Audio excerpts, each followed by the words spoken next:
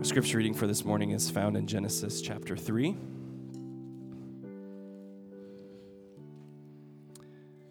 Verses 8 through 15 and then 22 through 24. And they heard the sound of the Lord God walking in the garden in the cool of the day. And the man and his wife hid themselves from the presence of the Lord God among the trees of the garden. But the Lord God called to the man and said to him, "Where are you?" And he said, "I heard the sound of you in the garden, and I was afraid, because I was naked and I hid myself." And he said, "Who told you that you were naked?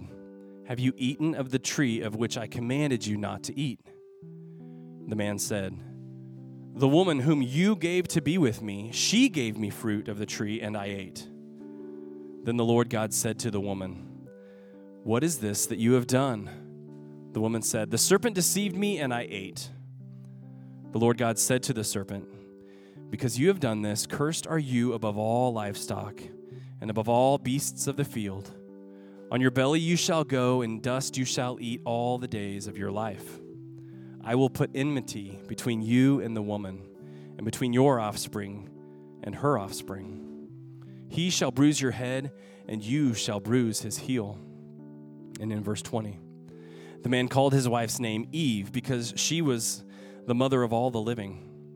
And the Lord God made for Adam and for his wife garments of skin and clothed them. Then the Lord God said, "Behold, the man has become like one of us in knowing good and evil. Now, lest he reach out his hand and take also of the tree of life and eat and live forever." Therefore, the Lord God sent him out from the Garden of Eden to work the ground from which he was taken. He drove out the man, and at the east of the Garden of Eden, he placed the cherubim and the flaming sword that was turned every way to guard the way to the tree of life. This is the word of the Lord. God. Amen. You may be seated. Well, good morning, everybody. It's good to be with you. As I mentioned, my name is Reed. It's a joy to be here as we, as Patrick mentioned, kind of wrap up this sermon series. If you're new with us, or if this is your first Sunday, again, we're glad you're here. But we have been going through this series called A Story Worth Living, where we have essentially tried to look at these underlying narratives, these assumed beliefs about the way the world is and how it functions, and kind of essentially looking at them and saying, are these true? Where have they come from? And do they actually help clarify and explain the world that we inhabit and how we live in it? And so we've been looking at these various narratives, challenging them, but at the same time, kind of following this format, maybe you've noticed it, of this yes, but no, but yes. And what I mean by that is we want to affirm that there is a sense of goodness and truth in many of these narratives, but that they aren't sufficient in and of themselves in providing the clarity and truth and guidance that we need in life. And they really, in some sense, point to our greater need for a greater truth that we find in the gospel. And so our hope is that through this series, it has not only been kind of mentally challenging for you and cultivating new ways of thinking, but also giving us a framework for how do we engage in conversation with people of differing viewpoints than ours? How do we begin in conversation with a yes instead of starting with where we are different? And so this morning, we wrap the series up by looking at this final narrative, which claims newer is better. Newer is better. And one thing we've done in this series as well, and we're doing this today, is if you have questions that come up in the sermon, please feel free to text those questions in. On Monday afternoon, we do a little live Q&A on Facebook Live, and so you can text questions to that number. And we'd love to dialogue and interact with you if you have questions that come up from the conversation this morning. So really, this is the narrative we're looking at as we wrap the series up. Newer is better. And what I mean by that, it's not so much like shiny things and brand new things are what's better, but it's more of this way of looking at the world as if the world was like an operating system on your computer. And, you know, as an old operating system kind of goes out of date, it needs to be updated, it's got glitches, and there's some bugs to work out. And so really what we just need is a new operating system that will solve the problems of the old one and progress us forward. But I think that there's a limitation to that way of looking at the world. I wonder if it actually is the best way of assessing what is wrong with the world. Are we diagnosing the problem properly? Is newer always better? Do our solutions solve all of our old problems and progress us forward? And the reason, I mean, in some ways, this narrative, it's not really satisfying, because if you think about like the iPhone, for instance, like the new iPhone is coming out and there's all this excitement, and with every new iPhone, the iPhone in your hand that you're reading the Bible on, right? The iPhone in your hand, it was amazing a year ago, but now all of a sudden that this new one's coming out, it's like this thing is just a useless paperweight, and the new one's going to solve all the problems from my old phone, and I'm going to be able to be more efficient and productive, and I'm going to be able to play Candy Crush in really incredible ways. Like we get so excited, but inevitably when the new one comes, it has its own problems, and it doesn't actually solve all the problems of the old system. And in fact, I'm not kidding, as I was writing this line, my iPhone gave me this notification about the new iPhone.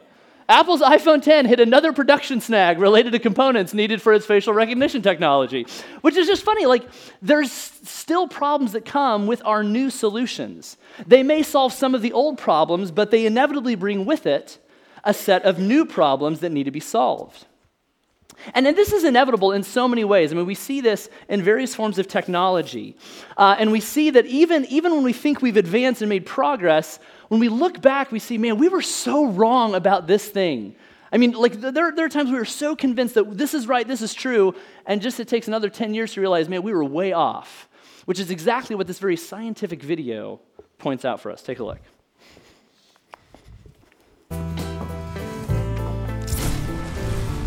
Wait!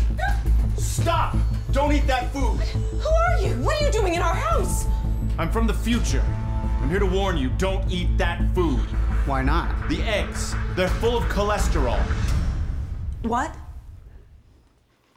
Cholesterol, it clogs up your arteries. Eating even just one egg can dramatically increase your chance of heart attack. Don't eat eggs. Godspeed.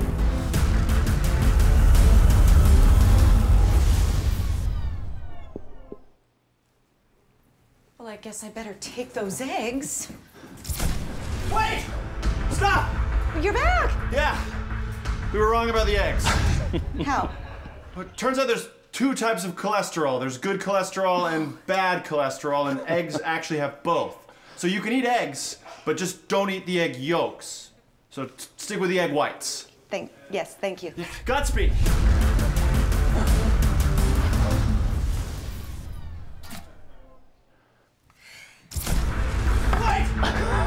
We were wrong about the eggs. Again?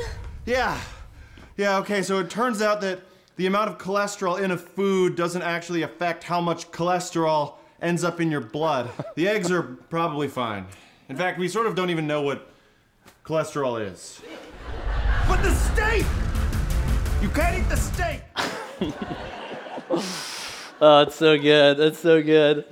Now, obviously, that's a little bit over the top. It's a bit tongue-in-cheek. But the point is that there is a sense in which we think we've progressed and we've solved the problems, but just it takes a little bit of time to realize we didn't solve all the problems. We've created new problems. And I'm not getting up here suggesting, like, therefore, let's burn our phones and get rid of technology and churn our own butter and not wear clothes with zippers. Like, I'm not like advocating no technology.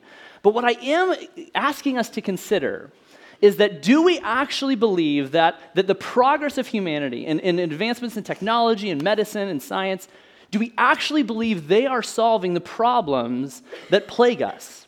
Are they our ultimate solution? And maybe even to back up, do we even know what our ultimate problem is?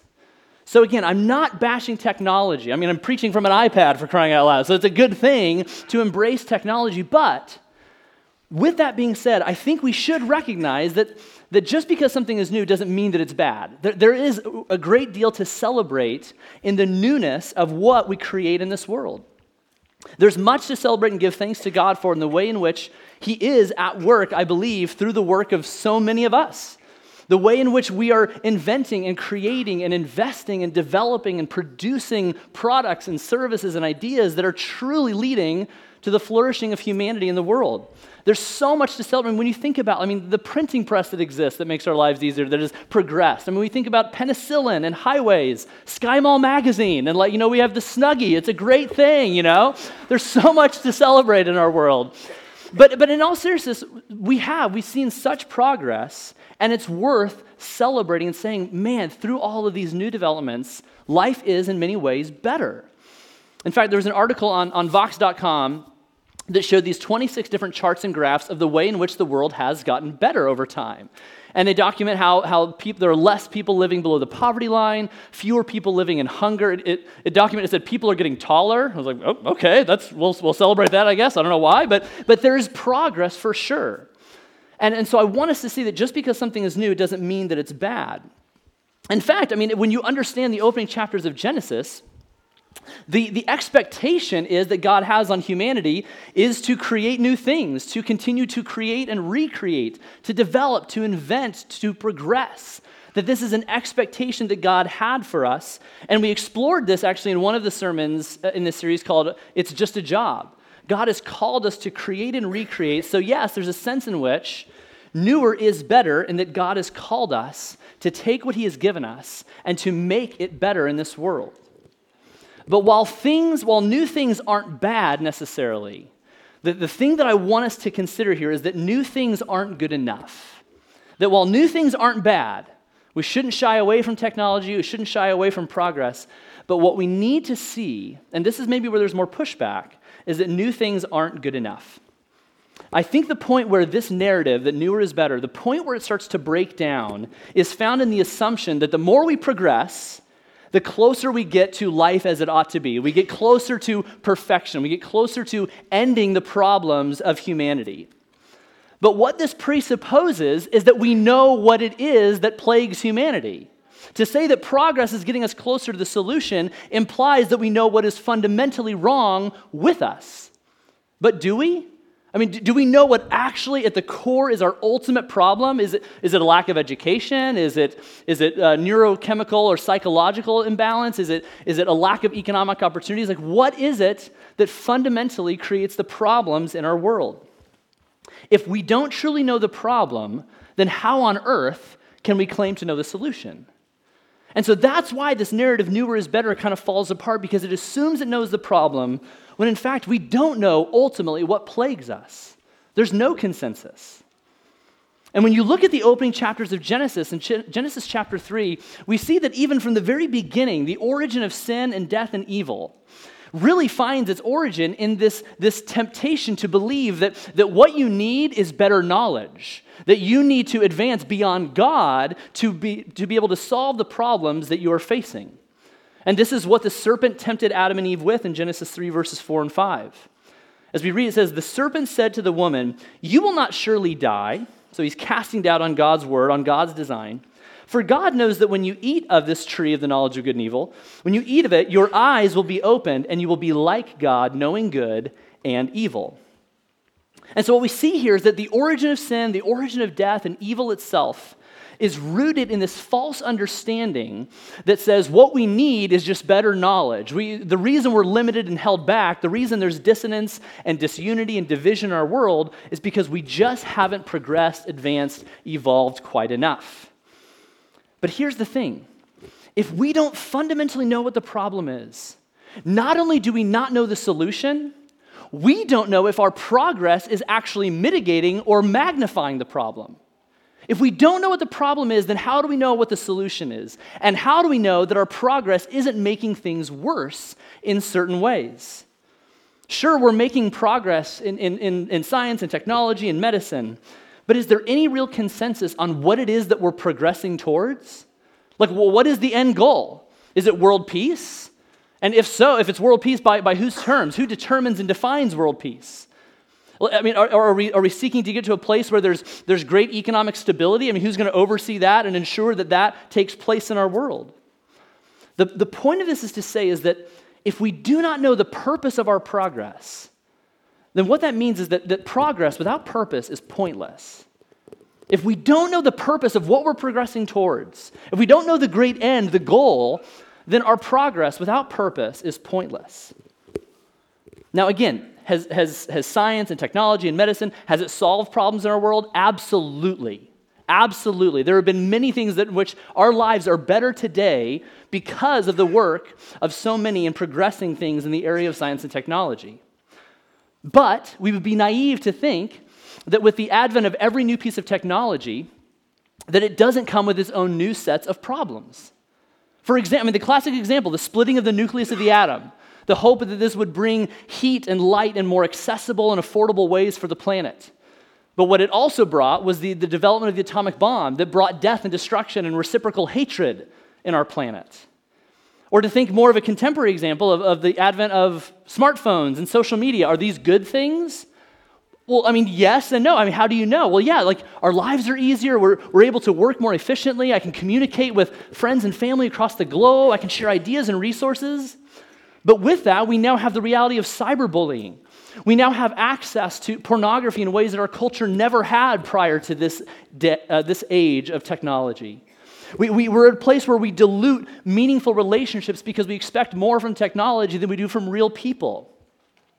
I'm saying this not again to say that we should just throw away technology and disregard it, but I want us to recognize that with every proposed progressive solution we create, we find a way to create a new set of problems, and we find a way to use our progress for destruction.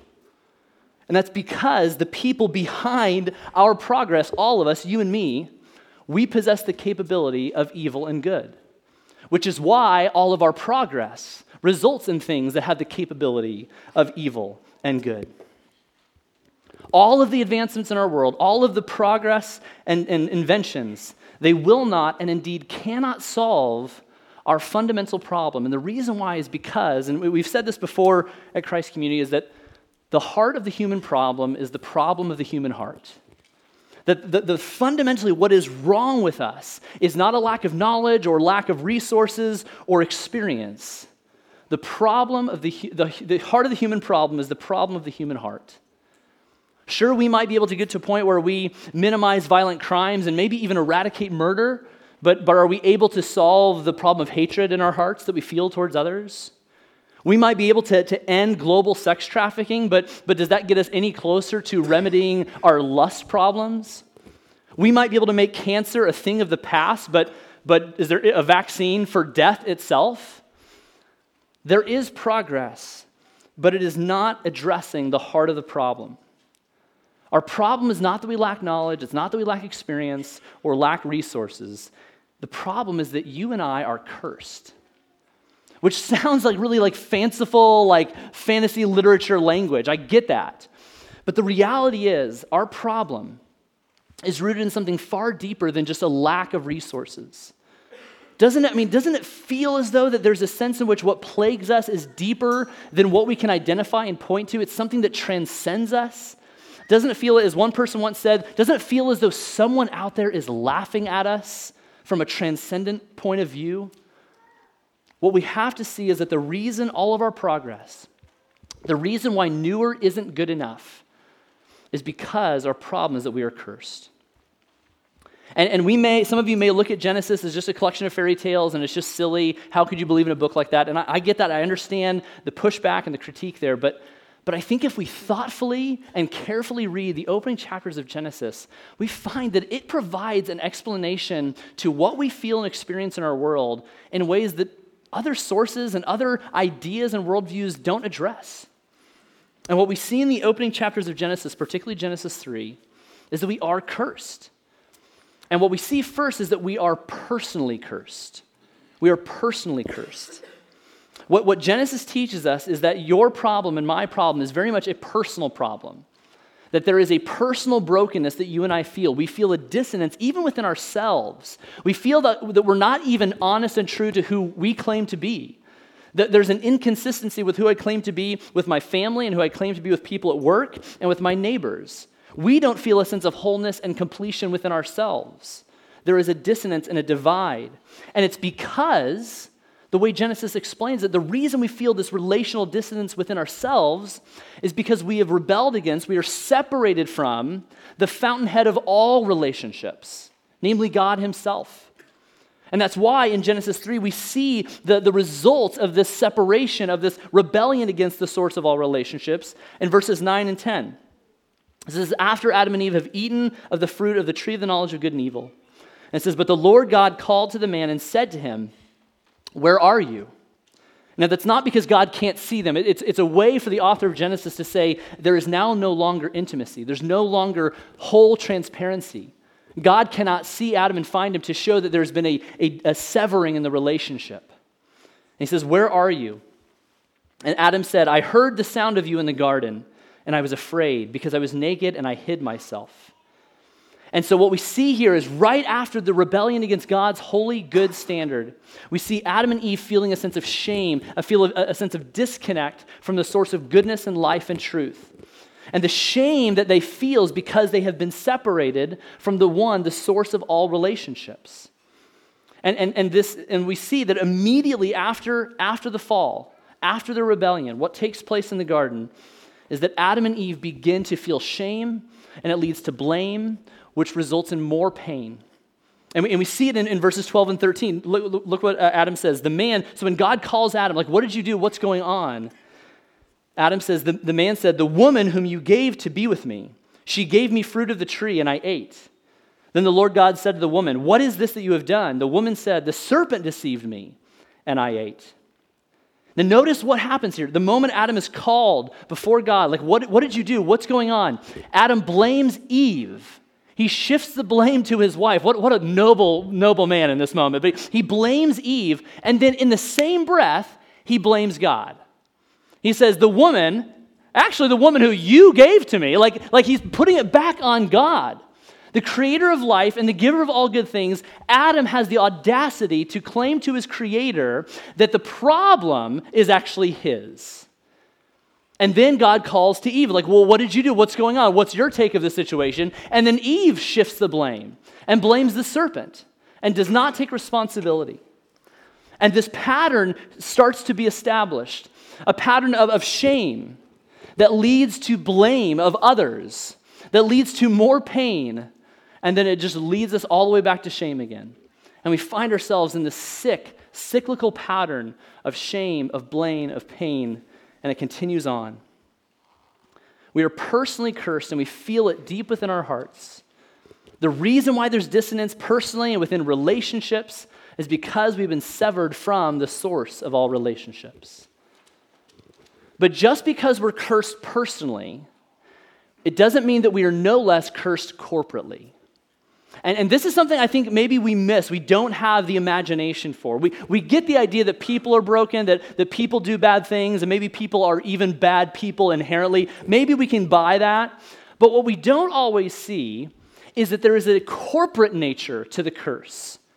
Remember, God created humans in his image, which means many things, but one of which is that we were created for community, for relationships, and to create. And the image of God in us has been fractured, although not entirely destroyed. So we still possess the desire for community and relationships, but we now use it in broken ways. And so we come together to form cultures and cities and corporations and governments and societies and neighborhoods. But now we possess the ability to use these corporate entities and organizations and contexts for both good and evil. Broken individuals, cursed personally, come together and are cursed corporately and wreak havoc upon our world. 2 years ago, we hosted a conference called Common Good 2015, and it's coming back up again 2017 in October. And I encourage you to participate. But 2 years ago, Dr. Brian Fickert, who's the director of the Chalmers Center for Economic Development, and the author of the book, When Helping Hurts, he spoke at our conference, and speaking on this issue of kind of corporate corruption, he says this: broken individuals create broken social structures. We've got broken economic, political, religious, and social structures. And he goes on to say, those broken systems, including the broken economic system, impose themselves on us. We create broken systems, and broken systems further break us. Now, in some ways we can see this. Okay, I can get the idea that a corporation could be corrupt, a government could be corrupt, a society could be corrupt. But what we don't see is how we all, in certain ways, are complicit in that corporate corruption, in the corporate cursing of humanity coming together and using its collaborative brokenness to perpetuate evil in the world. Yes, there's capability of great good, but because of our personally cursed nature, we also now possess the ability to be a corporate curse in this world. Now, let me say one thing about this. While there's part of us that can see this kind of corporate cursing, we need to see that we are complicit in it in some way, shape, or form. What we struggle to see is seeing how we as individuals are complicit in creating broken structures, in perpetuating things like poverty, like racial divide, like family breakdown, like the destruction of school systems and things like that. And Fickard himself, he goes on to say this very pointedly, I might add. He says, there is one people group in America that is the least likely to believe that oppressive systems are contributing to poverty. And that people group are Caucasian evangelical Christians. And he says, shame on us. The prophets of old, they rail against systemic injustice, and the injustice doesn't have to be intentional. There is intentional injustice, but even when nobody is trying to hurt anybody, the fall happened. Now, it should be said, Fickard himself is a Caucasian evangelical male, and so he's speaking to his own kind, so to speak. But his point here is that it's not enough for us to simply say, well, I have never directly made someone poor, or I have never directly hurled a racial slur at someone, or I have not been complicit directly because in creating a broken educational system, and so I don't see why I should be held accountable or responsible. But what we have to understand is that you and I were created, yes, as individuals, but also as a community. We were designed in this way. And so there is great potential for good on an individual level and corporate level, and there's a potential for evil on an individual and corporate level. And what we also have to see is that you and I are guilty of what we call sins of commission and sins of omission. Meaning that we're guilty of sins of commission. We do what we shouldn't do. But we are also guilty of sins of omission in that we don't do what we should do. And in many ways, there are sins of omission that do play a part in the corporate corruption and evil that we see communally in our world. Sin is not just manifested in activity, but it is also manifested in passivity, in not being engaged, in allowing evil to progress. Sin is not just a personal reality, it is a corporate reality. And if we fail to see this, we will fail to properly diagnose the problem of the human condition. And we will fail to properly lead ourselves to the right solution to address what it is that plagues us. If you think about it, even looking at Genesis 4, right after the fall, what happens? We have the first murder on a personal level, Cain killing his brother Abel. And then what does Cain do? He goes and he builds a city. And that city, it produces art and music, and there's development and technology, but it also leads to a corrupt organization, a corrupt society where murder and abuse and corruption takes place on a large scale. And so right after Genesis 3, what do we see? Personally cursed people leading to corporately cursed organizations and cultures. I say all of this just to remind us that newer is not good enough. It cannot solve our problems. Our collective and collaborative efforts as a species will not and indeed cannot solve our problem, because you can't solve the problem with the thing that caused the problem. We can't be the answer to our prayers. We can't be the solution to our problem. We need something beyond ourselves. Which is why, although new things aren't good enough, I would be remiss if I didn't point us to the fact that all things, the hope we have is that all things will be made new. While new things aren't good enough, the hope that the biblical narrative gives us is that all things will be made new. While the story of Genesis 3 is bleak and kind of dark and hopeless, what we see is in the middle of these curses being delivered by God upon creation, upon humanity, we also see God's promise that this curse will not be the last word in creation. And in Genesis 3:15, we see these words as God is declaring the curse on the serpent. He says, I will put enmity between you and the woman, and between your offspring and her offspring. He shall bruise your head, and you shall bruise his heel. This verse is referred to in theology. It's called the proto-evangelion, which is just cool. You can impress friends if you say that really, confidently. But what it means is the first gospel. In Genesis 3:15, God is declaring his promise to do something about evil, sin, death, and injustice. The moment it enters the world, God says, I'm going to do something about it. It is the promise that although death entered the world through the first woman, it is the promise that life will come through another woman later on down the road. It is the promise that although a curse came to all of humanity through the first Adam, it is the promise that one will come to be the curse for us and bring righteousness and salvation. It is the promise that is fulfilled in the flesh, in the person of Jesus, who entered our world to be the fulfillment of what God declared in Genesis 3. And it is the promise that he will return to destroy the presence of evil once and for all as he establishes and makes all things new, which is the promise, the progress, the goal that we see in the last book of the Bible in Revelation 21. We see the progress, we see the direction that God is working in history and building everything towards. And it is not this disembodied, ethereal realm that we go to and play harps and clouds. It is the restoration of this world that God has promised that he will not abandon. And we see this beautiful promise in Revelation 21. As the Apostle John, in his vision given by the Lord, sees this: I saw the holy city, a new Jerusalem coming down out of heaven from God, prepared as a bride adorned for her husband. And I heard a loud voice from the throne saying, Behold, the dwelling place of God is with man. He will dwell with them, and they will be his people. And God himself will be with them as their God. And he will wipe away every tear from their eyes, and death shall be no more. Neither shall there be mourning, nor crying, nor pain anymore, for the former things have passed away. And he who is seated on the throne said, Behold, I am making all things new. From the moment sin entered the world, God was already at work in restoring, in reversing the effects of the fall. His goal was to bring humanity back to the garden, so to speak, where the tree of life is at the center of existence. If you remember in the garden, the center of the garden is the tree of life. And as you continue to read in Revelation 22, what do we see in the New Jerusalem, in the new heavens and the new earth? In the center of the city is the tree of life. And so really, when you step back and look at the narrative of Scripture and what God has been doing throughout history, he's essentially getting us from one tree to the next, moving us from the garden, the tree of life that we lost, and moving us to the tree of life that is in the New Jerusalem, the new city.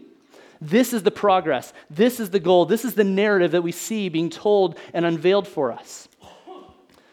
But if we aren't careful, we'll miss how we get from this tree to this tree. Because really the story of Scripture is about three trees. It's the story of going from the tree of life that we lost in the garden to the tree in the New Jerusalem. And the pathway from that tree to this is through the tree of the crucifixion of the Lord Jesus. That the way we find a new life, the way we find the pathway and the promise to life everlasting and all things made new and restored is through the cross of Jesus, by which he became the curse for us, so that the curse might be reversed. As the Apostle Paul says so boldly in Galatians 3, Christ redeemed us from the curse of the law by becoming a curse for us. For it is written, Cursed is everyone who is hanged on a tree. So no, new things aren't bad. They aren't inherently bad. There's great things to celebrate and give thanks to God for. But new things, if we're honest, they're not good enough. They're not sufficient because our root problem is that we are cursed, both personally and corporately. But the good news that we have is that Jesus lived and died for us personally and corporately. He did this to make us a new people. He didn't just die for you and me as individuals, but he died to make us a new people. And so what all this means is, as we bring this to a close, is that yes, we should by all means continue to work, continue to create and invent and cultivate with what God has given us. And we should seek to do it with excellence, to love and care for others. But we must also see the inability of our progress and work to bring about what only God can do. Our work of creating new things will not ultimately be good enough. But the good news is that God's work is good enough. So may we continue to do our work well in whatever God has called us to, as we trust in the work of Christ on our behalf, the one who is good enough and the one who promises to make all things new. Let's pray. Father in heaven, we come to you asking that you would show us where we are deluded and arrogant in our thinking that we possess and hold the solution to our problems. Lord, I do want to recognize the work of so many and the way in which you have been at work throughout history in truly progressing and advancing your world and advancing your kingdom. But Lord, help us to see that our good works are not good enough. May we continue to do them well, Lord, but may we see that Jesus is the one, through his life, death, and resurrection, is what enables us to find the hope that all things will be made new. Lord, may we look forward to that day. May we see that goal, and may it motivate us to live our lives of faithfulness and fruitfulness, honoring you. Lord, we entrust our lives to you, and we pray and look forward to the day when all things will be made new. We pray this in Christ's name. Amen. As Reed said, this marks the end of a series. We've got 8 weeks, though, left until this start of Advent. So if you're kind of tracking with us, so it's kind of some how our calendar works. We're going to be in Jeremiah the next 8 weeks together. It's a big book, but we're going to center in, kind of look at some of the key places along the way. Jeremiah is such an interesting prophet. He's often called the weeping prophet, a very difficult time in Israel's history. And really, one of the themes that has stuck out to me already as I've studied and what I'm really excited about for next week, essentially, like, you can boil Jeremiah down, I think, to this. Like, if you think you can handle your life, you're doing it wrong. Like, life is meant to be bigger, harder. Like, we have such narrow focus. We think that we can handle it. But what God is calling Jeremiah to, what he calls us as his people to, is so much bigger, so much harder, that we are driven constantly to faith before him. So I hope you come, hope you join us, be a part of that with us. In fact, I want to end by reading just a little bit of Jeremiah, one of our passages later on down the way for us. Because as we talked about this morning, newer is not always better. We tend to think that, and I love new. I love new things, and yet it's not the newness that's the problem. It's this subtle belief that we have that somehow we're going to fix our problem, right?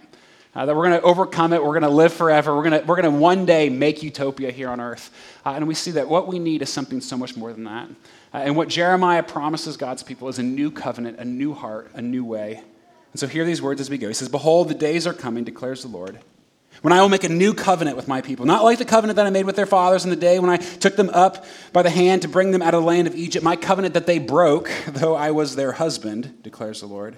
For this is the covenant that I will make. I will put my law within them, and I will write it on their hearts, and I will be their God, and they shall be my people, and no longer shall each one teach his neighbor and each his brother, saying, know the Lord, for they shall all know me, from the least of them to the greatest, declares the Lord. For I will forgive their iniquity, and I will remember their sin no more." Amen. Go in peace to love and serve your neighbors.